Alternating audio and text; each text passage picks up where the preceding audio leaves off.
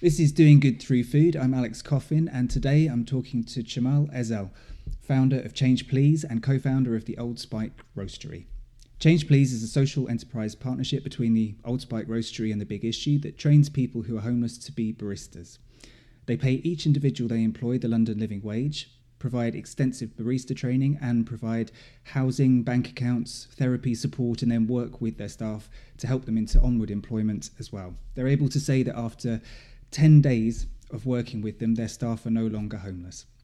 Having started with a few coffee carts in London, they expanded rapidly and now include fixed sites. They open sites outside the capital. They've taken their concept to the United States and now have their coffee sold in major national supermarkets across the UK as well. Cemal is working to make Change Please the UK's fourth biggest coffee chain, so it's fantastic that he's made time to come and talk to me today. Cemal, welcome to Doing Good Through Food. Hey there, Alex. My pleasure. Nice to meet you. Lovely to meet you too. I just said in the introduction there that you've taken the concept to the States, and I thought, just as a sort of first question, because we've got quite a lot of listeners in the States as well. Does the concept go across the same in the States as it does in the UK? Do you have to change what you're doing at all, or do you think people just get the concept wherever you go? I think due to the problem in the US being far bigger than it is in the UK, the kind of the public's awareness and a need for something like Change Please is kind of really obvious. We've had so many emails from people contacting us saying, can we have it in Idaho, San Francisco, to San Diego? I mean, cities I've never really heard of before, contacting us saying how this would work in their particular region, which is just really exciting. I think the slight challenge is there's always a difference in perception of people that are homeless in different countries that we work in, and it's just trying to override that stigma of around homelessness, and people see that actually people do want to work. It's not they're not in that situation out of choice, and actually, if we can try and support people before they get into a problem of being dependent on drugs and alcohol, and support them before they get to that stage, then that's a great opportunity for people to come back into society. So I think it really differs from not just country to country, but kind of state to state in the US. And it feels like the appetite for doing something or doing good whilst you're already consuming a product that you would have purchased anyway is really, really evident. So how does it vary sort of state to state? That's quite an interesting thing to hear, because I thought there might be a difference between the UK and the US, but I hadn't really thought of it in that detail. Where are you opened in the States at the moment, or where are you trying to get to? Yeah, so we're looking at sites at the moment in New York and in LA and San Francisco, and that the understanding of the issues around homelessness will really differ from state to state and from city to city even. So, and we've really seen that, and it's dependent on, has immigration played a part? Has in that local community, have people seen the majority of people that are homeless be brought to that situation because of drugs and alcohol addictions, mental health challenges? And I think in the UK, there's pretty much a high amount of empathy for people that are homeless, and we really kind of try to find a solution to fix that problem. And I think in the US, it just differs from state to state. And I think that's something that we're really interested in how we can combat that, those stigmas. And I think we can ultimately do that by, if somebody's walking past somebody in the street that's homeless, and then a couple of weeks later you see them serving you coffee, you have a discussion with that person, that will ultimately change that perception around homelessness and give that person who's just been served a kind of a different perspective. And then when they're walking past people in the streets who kind of need support, then we won't put the same labels on all the people in the same way, and just try and treat each individual person separately. I'd love to just ask you a bit about sort of you and how you got into this, because sort of apart from the company itself, it's like it seems that you had a bit of a journey of awakening, if you like. A few years ago you were living quite a different life from everything I've been able to see in my research. So I mean, maybe you could just sort of set out, how did you get from where you were doing the kind, living the life that you were, and to what you're doing today? Yeah. So a very long story cut short. It really all started in Vietnam. I was traveling um, on a bus going through the center of Vietnam, and I was with my partner who decided to take a gap year from the NHS, traveling to different parts of Asia and Australasia. And we were in a on a bus, and it was at 2 o'clock in the morning, traveling from Ho Chi Minh City up through the center. And I was absolutely exhausted. And an American traveller came and sat next to me on the coach, and I just didn't really want to chat. I just wanted to kind of continue sleeping. And he was just full of beans and wanted to kind of learn more about me and have a bit of a conversation. And he said something that really changed my life. I said that I wasn't too happy with the job I was doing, which at the time was commodity trading, and I wanted to kind of do something different. And he said, "Look, Jamal, if you're not happy with your job, you should do the rocking chair test." So that's to imagine sitting in your rocking chair at the age of 90, looking back on your life, thinking, what have you achieved? What's your legacy on the world? Have you left the world in a better place? And who's going to remember you and for what? And I just went from being absolutely exhausted to being bolt awake, thinking, actually, I'm not that great a person. Everything I've really done in my life has been about myself and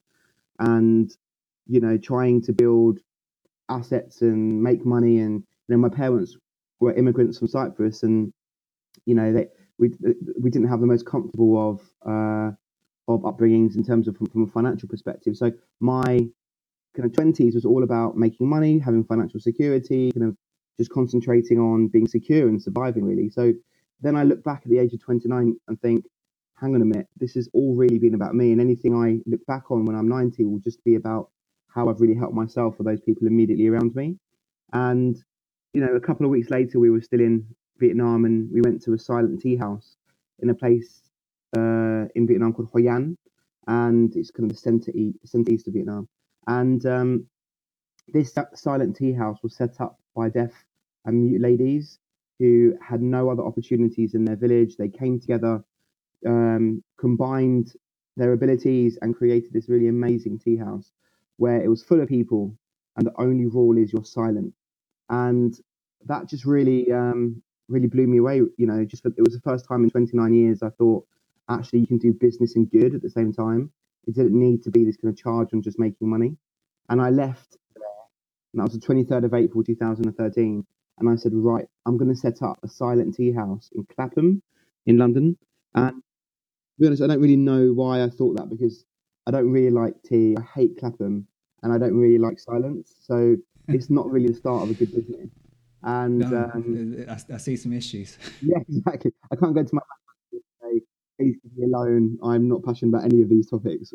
And then it was just I was thinking of the idea. It kind of stemmed from tea. Coffee's far more commercial. And then I had the beginnings of the idea, and I came back to London. And funnily enough, when we arrived back in Paddington, um, I saw a homeless person at Paddington train station holding up a cardboard sign saying, "Keep your coins. I want check." Sorry, I'll start again. He had a cardboard sign just holding up the word saying, "Change, please." And then just really stuck with me, in terms of the double meaning of the words "change, please." And then a couple of weeks later, I was at a Banksy exhibition of his street art, and that's where I saw a homeless person, which was painted by Banksy with their hand out saying, "Keep your coins, I want change." And it was just that double meaning of the word change. And I thought, right, that's it. I'm going to leave my job and set up a social enterprise that helps people who are homeless to be baristas. And and then I joined the School of Social Entrepreneurs in London on Tooley Street, and that's it. It was the start of a very long journey. Did you have any doubts at the beginning? I mean, because I think quite a lot of people have probably been inspired at some sort of point, but the people who have then followed through to and seen something through and set up something off the back of the idea that they had is far lower. Obviously, did you? I mean, was it as clear cut as it sounds, or did you ever start thinking, oh, maybe I should go back to the old life, or was it as clear from the I beginning that think this was the path? it's a great question. I think there's obviously doubts along the way, but you know, perhaps when I was a kid, and my mum used to say to me, whatever you can do, you can be whatever you want to be in your life. You just have to put your mind to it. You know, I probably took that a bit too literally, and I probably didn't see as many of the negatives or problems or challenges that we would face as early. And in a way, that's a negative. But I think the reason why we've achieved so much is because of that mantra. And I think um, it's that ability to kind of see a challenge and just see it in the horizon and just jump over it. I think that's been the core issue. I mean, in hindsight, if you told me back in 2013 everything that we would have had to have gone through to get to where we are today, I'd have been like, right, that's fine. I'm probably going to stay doing what I'm doing if I'm to be honest. However, in hindsight, I don't regret one second or one decision. It's been a fantastic journey. We've achieved so much. We've helped so many people's lives, and excited. You know, we're really excited about the brand that we're creating and how that's growing, and how what it's meaning to people and how consumers are applying it into different ways. And I think that's really interesting for us to kind of start an organisation which is inspiring people and helping not just the people, the direct beneficiaries that we're supporting, but helping people to see people who are homeless in a different way. And that's what we're really proud about. Yeah, absolutely. Have you that sort of stranger on the bus? Did you stay in touch with him? Does he know kind of what he started there, or is this just was that a one-time meeting? I managed to. This was an 18-hour bus journey that he came on about an hour into it, so there was about 17 hours left. And after about 4 or 5 hours of me just being awake thinking about my life, I managed to get to sleep. And then when I woke up, I looked to my left and he wasn't there. So you know, maybe he just came on for one purpose of changing my life and helping me to do good. But yeah, I've never met him since. One of my friends did a very random Facebook video just asking if we knew who this guy was, and we didn't get, and surprisingly we didn't get any takers. But yeah, it was it may have been an angel, or it may have been a real person that just kind of said something that made a bit of a difference. But you know, it either way, I like to tell that story because it gets me thinking about, you know, really what's the purpose. It's very easy, in my opinion, in life for us to be sucked into the matrix and sucked into the pressures and the strains and the challenges that we face on a day-to-day basis, and we go into a fight or flight mode. And there's actually one of my friends of mine is writing a book on this topic, and you know, there's three things: there's fight, flight, and seeking.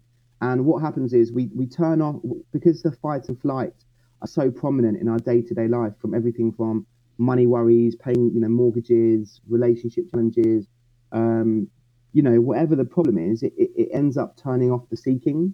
And that means that we're not actually looking in society for opportunities to do good, because we have to be fighting to kind of stay afloat.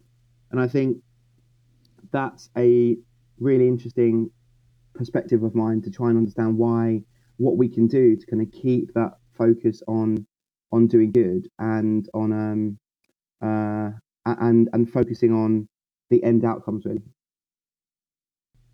Oh, it's fascinating. So when you came back with this idea and this mission, and you went to you said School of Social Enterprise, I think, and then how did it actually get started? What was the sort of, you know, the moment it became real? Yeah, so I think what my initial advice to people is to set up a minimum viable product and just get it going, so you can kind of prove the product and try and make it work and find out the failings. So that's what we did. We set it up. We brought on board some amazing organisations that were supporting us from a brand development perspective, from a marketing, PR, comms, from helping us with our social impact, like the Big Issue have done, and that was really the kind of initial steps. And then we launched in November 2015, and at that stage we started to kind of see what the challenges were. So, you know, people ask you to write a business plan, but you never know in reality what those numbers are going to be. I could have guessed that we would be making, 700, 600, 500,000 pounds a day on each coffee site, and it turned out we were making £80 a day, and I had to self fund that from my pocket. The problems of where you can put your van and locations and all those challenges came up straight away. So you end up just firefighting all those particular problems. And when it became real, was actually, we hadn't proven the social impact at that stage. It was just about the coffee and setting it up and employing people who are homeless.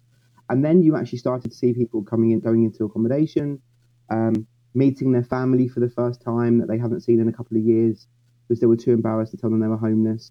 You know, those were the things which actually turned it into reality for me. Seeing the social impact working, because you could set up a coffee van or open a coffee shop, and we see that everywhere, but proving that the model works from a social perspective made it reality.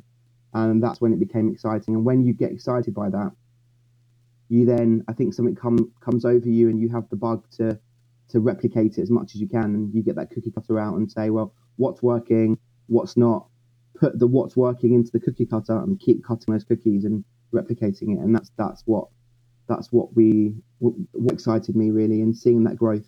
And I think the second part to that question is, I keep reevaluating what success actually is. So, in the early days, the success was literally about making the model work, and now the success is how do we make it work in 3 different countries, and how operationally do we do that? What infrastructure do we need? And that changing those goals keeps me excited, but also keeps us grounded. If that makes sense, and we're always kind of fighting to kind of develop and grow what we're doing, and learn from the challenges and problems and keep improving. So I'd love to ask you how you get the staff. So sort of to take it right back, how do you've got your concept, you've got your mission. How do you get the right people, the people that you can help involved with the project, and how does that work? Yeah, so that's the most important part of our process. So firstly, we receive referrals from a range of charities, Crisis, Centrepoint, Big Issue, local women's refuges for women who are victims of domestic abuse, for example. Just a range of organisations that are working with people that are homeless. And we then interview those people to see if they're suitable for employment with us. If they are, they then do 1 month where we then track them on a kind of range of different areas, looking at their reliability, their customer interaction, their money management, and their I've forgotten the fourth one. I think it's timekeeping, or and so their customer service and customer interaction. And I think, and if they make it through that process, which only around 40% of people do, then that's when they become Change Please employees. And we then, because we're giving that person an amazing opportunity to lift themselves out of homelessness, and we're paying them a living wage, we're providing them with housing, bank accounts. So we need to make sure that actually we're giving the opportunity to the people that are ready, as opposed to people that aren't. And that's really why that phase is so important, because that initial phase is a 40% success rate, but after people make it through, we have an 82% success rate, which is very, very high in that industry of supporting people who are homeless. And that's because that first filtering process is crucial. Yeah, I mean, it must be, because you obviously, sort of homelessness is a bit of a kind of catch-all thing, but you're dealing with people who've got quite a range of complex needs and issues, I would imagine. So when the people, who exactly are you looking for? When, if somebody's being referred from Centrepoint or whichever institution it is, I take it you sort of talk to them. Who, if you're talking to, say, Centrepoint or something, who are you saying you would like them to send you? What's the sort of ideal? Yeah, so it's very easy to fall into the trap of saying we want somebody who's um, who's doesn't have any mental health issues, or doesn't have any alcohol or drug dependencies, or they've just become homeless, or it's so easy to kind of put people into boxes, and I think that's the biggest risk that we face. So what we say to organisations like Centrepoint, Crisis, etc., is we're looking for people with um, a passion to get out of the situation they're working for, what that they're in at the moment, a passion to really start in employment and succeed in life, really, and just get out of it, and fight themselves out of the current situation that they're in, and someone who has the aptitude to be able to learn and to work well in kind of stressful, difficult situations. And I think they're the kind of fundamental things. It's about someone's personality traits more than any prescriptive challenges that they might be facing at that particular time. And also, our partners know really what they've come and met our existing beneficiaries, our existing baristas. They've seen how they interact with our customers, and they get a feeling who of their current beneficiaries that they work with would be suitable for working with us. So I think it's kind of testament to them, and testament to how much they've understood what our needs are, that they've kind of sending people that actually work really well with us. Are you sort of inundated with potential staff, or is it, if you could open, would you have enough staff to fill as many kind of outlets as you could open, or is it actually hard to find the people, the right people at the outset? Yeah, so I think the answer depends on how many sites we've got at one particular time. So when we first opened and we had 4 or 5 locations, we were inundated by people, and we were pushing a lot of people away. And now, as we built those relationships and we're growing ourselves, we're refining the people that are coming to us, and also who are being referred to us in the first place. Sorry, and also um, we're growing new locations, so we're not turning as many people away. And we've developed partnerships with large catering companies and larger organisations who are also actively looking for people. So we're not turning as many people away because we've got more opportunities on the other side. But there are definitely a lot of people where this works for, and there's over 8,000 people sleeping rough at any one day across the UK who are homeless, and there's over 150,000 people who are in kind of like temporary accommodation, and so it's kind of the who are about to be homeless, and the stats are over 700,000 people who are in sofa surfing and who are hidden homeless. So I think there's definitely a very large potential workforce that we're tapping into, and genuinely the people that we find that are homeless who are ready to work and who we agree are suitable to work, they make for amazing employees. They genuinely do. They're people that have seen the dark side. They've been on the streets. They don't want to go back to that site and that situation, and they really fight for their job. And it's we find it easier to find people who are loyal, hardworking, really kind of fight our cause, who have been previously homeless, than when we look for people on job sites who know that basically within a week they can find employment elsewhere. So, for us, it's just keep doing more of the same, really, and finding people who have built up passion because they've been put into a hard situation, and they want to fight to get themselves out of that situation, and then they're not too comfortable. And those people that we find are absolute gems. And the hardest thing is we need to move those people on, because we need to then find space to bring new people through. So we're at the end of the day moving on our best employees, and no organisation does that. No organisation spends a lot of money and time training people, then moves them on, and that's what we're doing. And it's something that makes us proud and also sad at the same time to see these really incredible people go and work for other organisations. Um,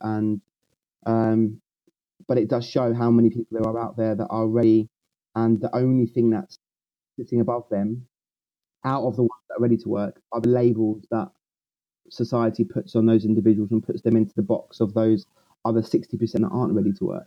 And if we can try and find that 40% and stop that number of homeless people doubling as it has done since 2010, and find that 40% and bring them into employment, that's how we start to get those numbers to reduce. And that's what we're trying to do.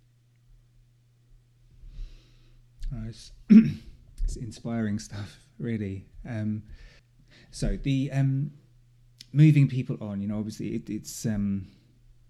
it's a tough thing for you to do, but it's kind of an important part, I think, of from what I understand, the way you conceived it from the outset, along with paying a living wage and training and everything else that you've got in place. How important was it to have all of that stuff in place at the beginning, if that is how it was conceived? Do you think you could have added those things in later, things like paying the living wage? And yeah, so I think the living wage and the housing part were always fundamental to what we did, and how we started. Um, the living wage is going up every year, and it's, businesses are struggling to afford the minimum wage, the increase in the minimum wage, let alone the living wage, which, we pay £3 more per hour than most high street coffee bars pay. So, but still, we can't speak about helping people to live and come out of homelessness if we're not paying the living wage. So that one was a no-brainer for us, even though it's getting more and more difficult. The housing part was a fundamental part of why I set this organisation up. I didn't want just to give somebody a job and then just put them back out on the streets and turn up every morning homeless. I wanted that to be a fundamental part. But then all the rest of the areas were things that came later, and they came over making mistakes, learning, speaking to people, asking them what the challenges were, and then improving step by step. So things like a bank account. It's difficult to get a job if you don't have an address, so if you don't have a bank account, and you can't get a bank account if you don't have an address. So all those things meant that actually, if we're going to really help people, we need to organise bank accounts for them, and then, which is fine. And then we started to look at our dropout rate, or the people that we were trying to support and couldn't, and we were realising that actually there's so much more that we need to be providing than just a job and housing, and actually, we need to start providing therapy support and clinical psychologists to kind of give people some guidance and structure about how to use that additional disposable income they've now got. They're going from the streets to earning now £21,000 a year. How can they manage that? So then we added in therapy support into our mix, and there's probably about 10 other examples of that. And you would never, I think, any example from an entrepreneur, in my opinion, is, you will never know everything you need to do. And if you sit kind of in your office or in your bedroom and you're kind of just trying to plan your organization from the beginning, you're never going to know everything. And if that's going to be a problem for you starting, then that's the real problem. You need to just start and learn and improve. And the biggest thing that's led to our success, in my opinion, is we're constantly asking people, what one thing would you change about this, or what one thing would you change about that, and try and seek out criticism and learnings and go and improve on those and use those to kind of build on what we're doing. And without that, you just, in my opinion, do what you know and not and hide away from any criticism and just keep doing the same thing and getting the same results. So for us, it's it was about doing what was fundamental, which was the housing and the living wage, and then adding the areas that we saw were absolutely fundamental to making the process a success. And that's what we've been doing to kind of make sure it works, really. Brilliant. I just like to, I sort of mentioned in the beginning the Old Spike Roastery as well, which is which you co-founded, I believe. And they sort of, I was just wondering how closely these two organisations are linked, because I think in the early days it certainly seemed that it was, it was the partnership between Old Spike Roastery and The Big Issue, and this was the output. Has that changed? Is Change Please really kind of become its own organisation in a way. How are they linked, and do they sort of support each other still, and how does it work? Yeah, so it's a really good question. I think, the original process was that Change Please was, I was a co-founder of Old Spike, and also we got some really invaluable support from Big Issue. So it where Big Issue supported us with the learnings and the challenges around homelessness, and really supported us with their brand and their reach, which was absolutely a key foundation of what we are and how we developed. And then Old Spike was the coffee knowledge which added into the mix. And, we combined the two together to create Change Please, which has in its own right just become in my opinion, a bit of a phenomenon and really grown incredibly quickly and doing some amazing things. Um, so the relationship's still there, but it's almost in a way outgrown the Old Spike relationship in a way, because um, it's Old Spike's got a 12 kilo coffee roaster, and we're now supplying into Sainsbury's, and we're doing 35-ton contracts of coffee with a range of different organisations, and that means that we've kind of outstripped that capacity to be able to roast. So we've now kind of gone in to do our own thing and still working as a sister organisation, sharing best practice. We have a foundation charity that we've just set up, which is almost sitting next to both of Change Please and On Spike, and allowing us to improve and sharpen up our social impact. So we still sit very closely together, but that original coffee supply and original relationship changed over the years, and we still do what we do in a really positive way. But Change Piece has gone in a slightly different direction and grown a lot quicker than we expected. So that's why that's happened. And do you think it's just sort of inherently a business that is more able to scale? It's something like you said. You've got this kind of this process, this kind of almost cookie cutter kind of thing that you can do there, and I suppose that you can't do that in the same way with the roastery, or it would be difficult to. Is it? Yeah, I think that they're just fundamentally different businesses. exactly. If you want to grow a coffee roastery, you just buy a bigger roaster in the same site, and the proportion of coffee which you roast doesn't. Sorry, the proportion of people you employ doesn't link directly to the proportion of coffee that you roast. But in a coffee shop or coffee bars on the streets, the proportion of revenue you have is quite closely connected to the amount of employees that you can employ in that site, and your capacity to kind of deliver those orders. Whereas in a coffee roastery, it's just you increase your roaster size, you buy more coffee, you put more coffee in, you roast longer hours, it doesn't allow us to help more people. So that's why it's far easier to deliver the social impact through the coffee bars and the espresso bars around the country than it is to keep buying new coffee roasters and bigger locations. So that's why the scale for us is, or the social impact is linked a lot closer to our scale in Change Fees than it is in Old Spike. And but still, the work that Old Spike does and we do at Old Spike is absolutely fundamental, and it really helps to provide a lot of employment for people.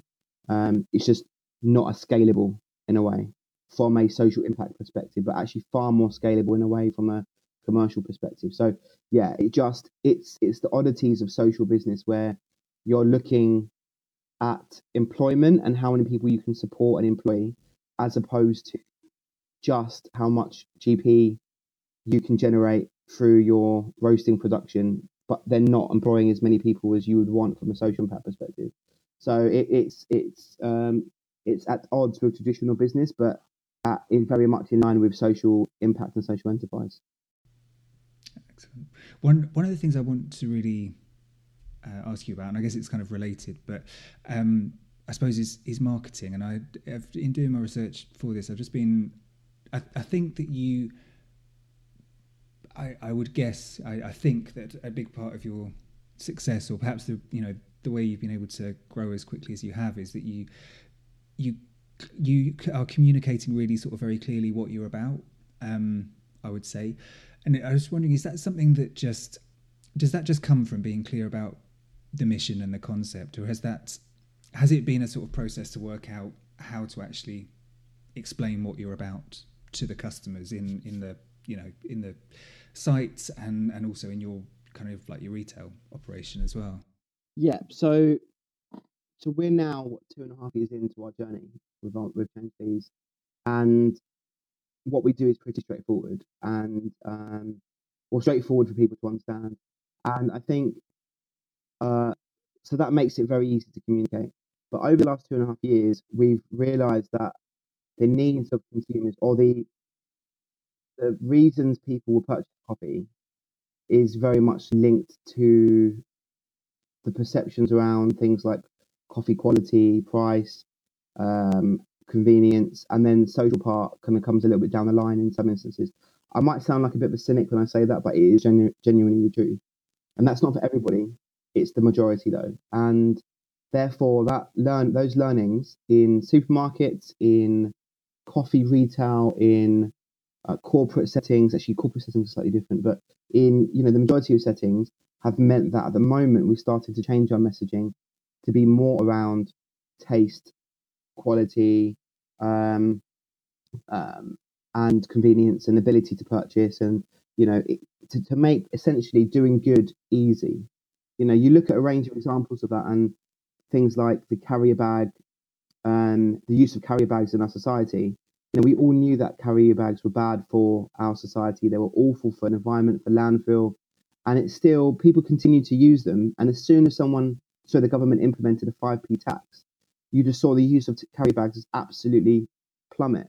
And and so people know it was still the right thing to do, but it took an inconvenience or a tax for that to happen. And I think that's a huge learning for us, and we see the same thing with the reusable cups. You offer people a 50p discount if they bring their own reusable cups, and it doesn't really make a huge difference. You change the price to reduce the price by 50p if they bring their own reusable cups, and give them a penalty if they have to use a disposable cup, and then you start seeing the use of disposable cups absolutely drop. So again, it has to be made convenient for people to have to do good, and that's why our marketing is changing at the moment to be more about coffee quality, taste, looking at the price of the product, and that's the power. That's the focus. And then it's, oh, by the way, we lift people off the streets, and there's no compromise when we're doing that. So that's been the learning that we've put in place for we're going to start putting in place now, and especially internationally as well. And it'd be about the coffee taste and the quality first, and then it would be a bonus that we're doing good. And that's something that we're implementing. It's, it's fascinating, and I've heard similar sort of messages, similar kind of discoveries, that people have made in other conversations I've had. It's I think it's an important thing to remember if you're trying to do something that is ethically driven and sort of something that matters a lot to you. It kind of, to get people on board with that, you have to you might have to sort of adjust the message, or look at it from just a sort of purely commercial perspective, and then drive the social value through as a sort of add-on almost, even if it's the big thing for you. But it's fascinating stuff. I just wondered, I saw you won an award recently, a big award. You won the Chivas International prize, and I saw it wasn't actually the prize so much, but I saw that you'd done some public speaking coaching stuff sort of as part of that. I think it was a pitch process, as I understand it, and I was just wondering whether you learned anything from going through that kind of pitching process about how to communicate what you do that you're going to take back into the business, and what that might be. Yeah, absolutely. I mean, just to say, if anybody's ever looking for a good public speaking coach, I mean, the best public speaking coach, there's a guy called Simon Bucknell that is absolutely amazing. He won the Toastmaster competition for the UK. So he's the UK's best public speaker, and he came second in the world finals last year. So this guy is absolutely phenomenal, and I'm not on any bonuses or anything to kind of like get him in get him more work, but he's next level, and he came to Amsterdam, and before Amsterdam for the Chivas venture where we were pitching to 3,000 people, and 4 million people around the world watching. He really kind of gave us the information and knowledge to be able to kind of communicate what we do well. And apart from the kind of the basic skills like intonation, how you speak, what you focus on, really, what I took away was just having a clear message. And going back to the previous point, having a really focused, clear message, and thinking about the tapping into people's imagination and getting people to put that transfer of ownership on of the problem, and getting people to see the problem from their perspective, so they kind of transport themselves into your shoes, and they really understand why you're doing this, why it's important to do good, whether it's environmentally, whether it's to use waste fruit which would normally get thrown away, or kind of odd shaped fruit, whatever the organization's goals are and mission, to kind of allow consumers to put themselves into your shoes, to kind of see how it affects them. And that's really what I learned of kind of the best way to communicate your brand and your product. And in our perspective, we all walk past people every day who's homeless, and we all don't know what to do. Do you give that person money? Do you not give them money because they might spend on drugs and alcohol? Or do you keep walking? Or that kind of paralysis of decision, and that post walking away cognitive dissonance that you have of trying to justify yourself as being a good person, and then not helping that person and giving a justification of that internally, is something that we all face.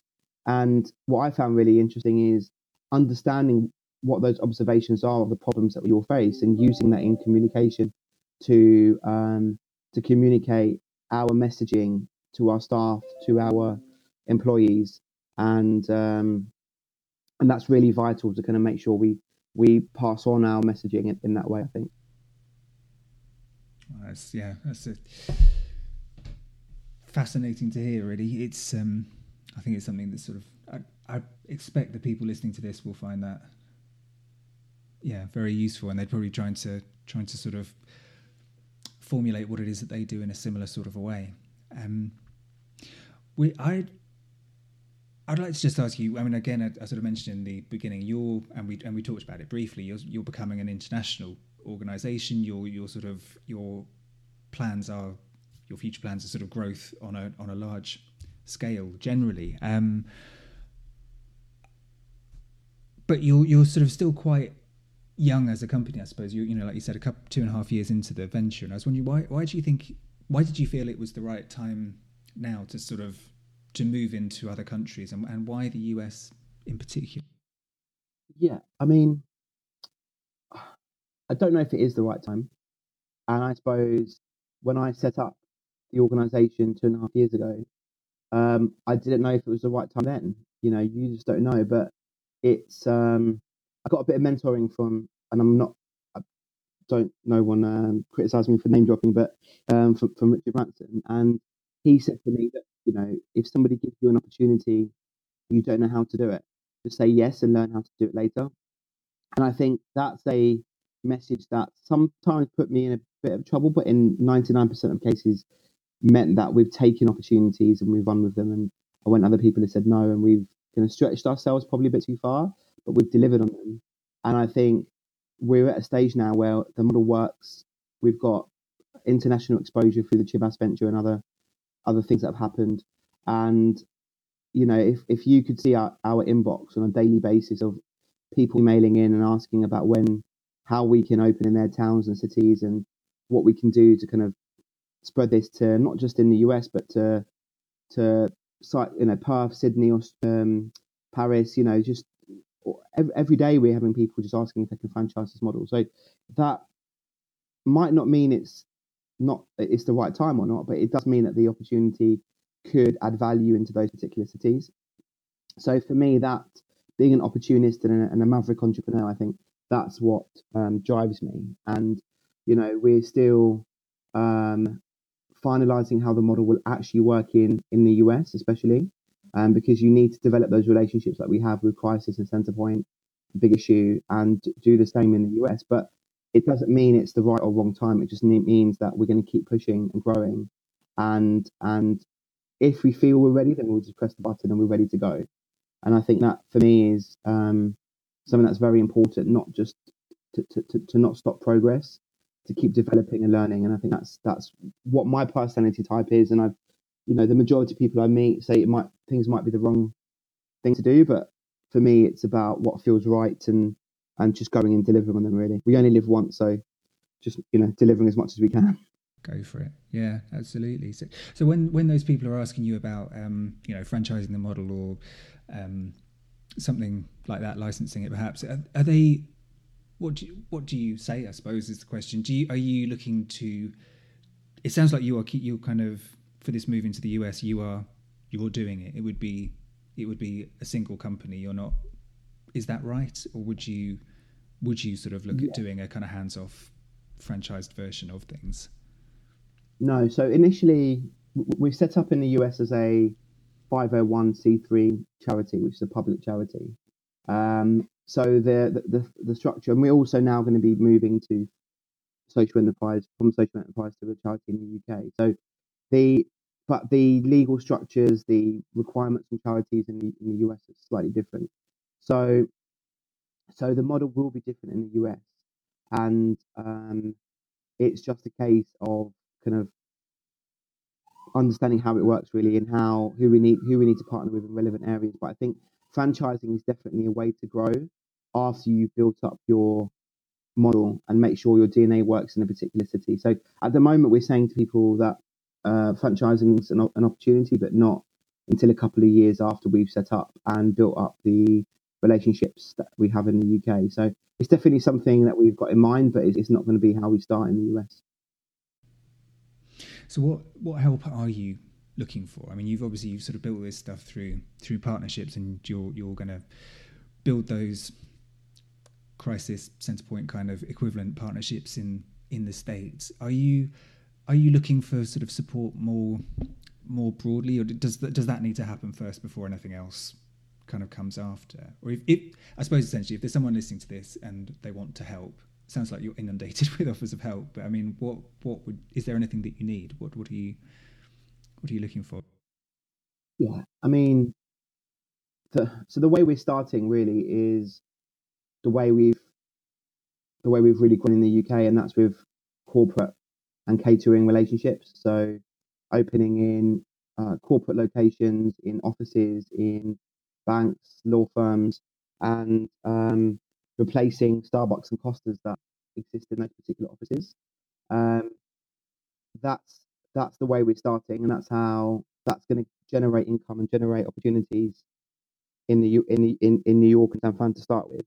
And I think thereafter, anyone who's got those relationships with catering companies in the US is definitely something that we'll be looking to work with. And then the next step is, it always comes down to finance, marketing, experience in the coffee world. There are definitely opportunities and partnerships that we're looking to develop. It starts with the commercial. In our perspective, we generate income. And then we use that income for good, and 100% of that income we use for good. So the first case is to create the commercial footprint and develop a model that works commercially, and then start to kind of grow and use that money for a good purpose. I mean, we'd be happy in the first instance to even donate 100% of our earnings, our profits, to local homeless charities in the first kind of like 3 or 4 months, whilst we're generating income and developing our social impact model. But thereafterwards, it's about growing those relationships that we develop. I suppose just as a kind of final one last question on this kind of this bit in the future, do you think there's a natural limit on how big you can grow in the UK? I've heard you say you want to be the fourth biggest operator. Is that sort of, is the limit on that logistics and sort of the number of people you can help, or is it really kind of sky's the limit in theory? I think the limit the only limit is the limit we set on ourselves, really, in this instance, because um, realistically, it's about building a team big enough to deliver that growth and having the finances and capital to kind of deliver that, on those opportunities. And I think the biggest challenge is obviously growing too quickly, and we don't want that to happen. But obviously, we also want to keep growing until we're put out of business, and we're going to be put out of business when homelessness ends in the UK, and then we'll just move to a new city and do it there as well. So that's all we're aiming for, really. We're basically set up in a way to be put out of business by achieving our social impact goals. And that's why we're not really investable from a commercial perspective for somebody looking at it to come in and have an exit, because our exit is the headline on the front of a newspaper saying there's no more homelessness in the UK. So until that happens, and until as long as we can still keep building a team and generating income and revenue to keep growing, then sky's the limit. As we sort of draw it to a close, I tend to ask a few more general questions. Might be a little bit more sort of quick fire, but it's a bit sort of slightly more general. So I thought I'd kind of chuck a couple of those at you, if that's all right. In the context of food, if I say success, who do you think of and why? Oh, great question.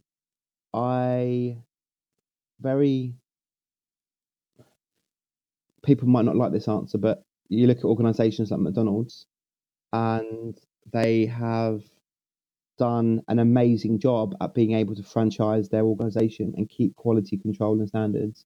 I recently went to a talk by a guy who kind of heads up the franchising in the UK for McDonald's, and they've sat down with us and gave us a kind of bit of a breakdown about how they franchise and what they look for and how they do it. And I was absolutely blown away by the process, what they look for in their franchisees, the passion people need to show, and you just see them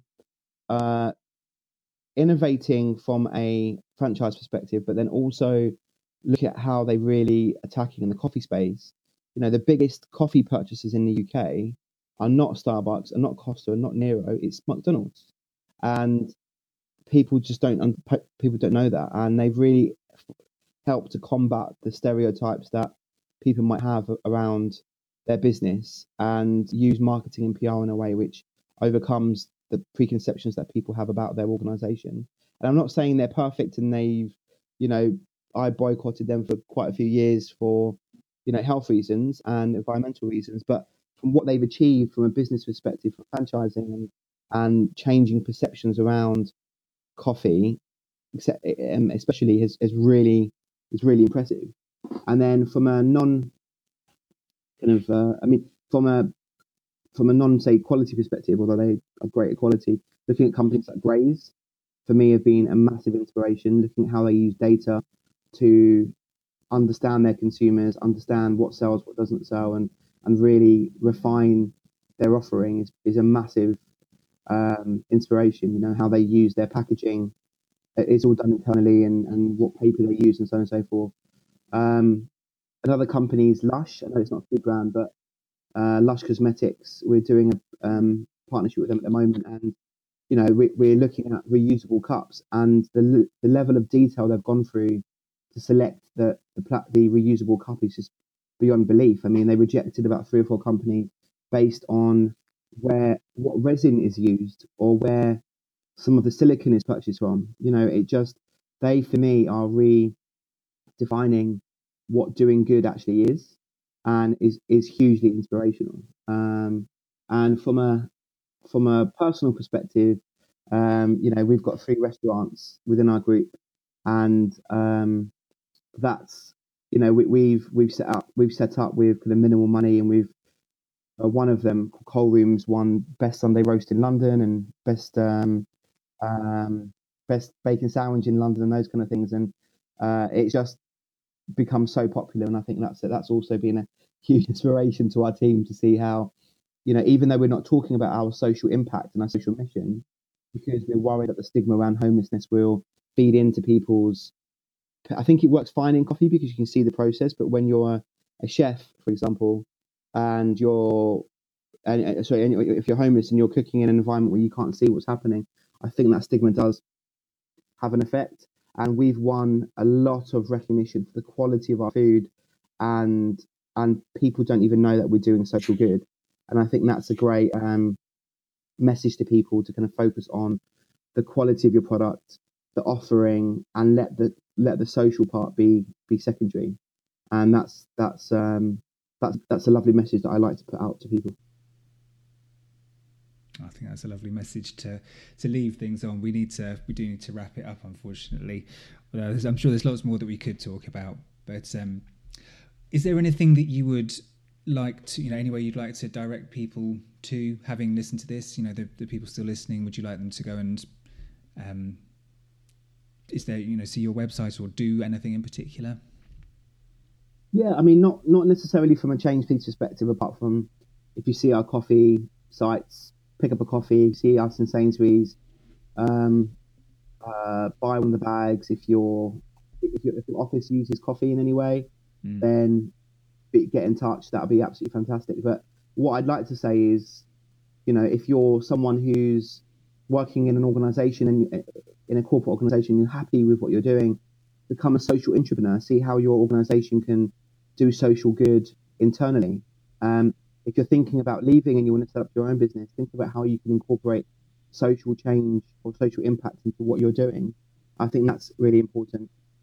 But also, and I'd like to direct people to organisations like the School for Social Entrepreneurs, Inspire to Enterprise, SC UK, which stands for Social Enterprise UK, Unlimited, just some really amazing organisations out there who want to help people to become social entrepreneurs. Groups like Big Issue Invest. There's just so many organisations out there that can really make a difference to helping people to become better, to become social entrepreneurs in the first instance, or look at just helping our environment or our society, and just do things in a better way, really, which are more sustainable for our future. So I think that's a message I'd like to end on, and just think about how anybody can just incorporate social good, either through their supply chain or themselves, back into our society, because that's really how, if we don't start doing that through our society now, then I don't think we really have a society in the future. And I think that's really how we're gonna end up doing it. Well, I think that's a fantastic place to leave it. I'll put some of those links in the show notes when this goes out, so people can just kind of click through on it if they do want to look into any of that further. But we'll leave it there. I'd just like to say thank you very, very much for your time. It's fascinating to talk to you, and to the people listening as well, thank you for your time. But Cemal, thank you very much for your time today. My pleasure. Thanks, Alex.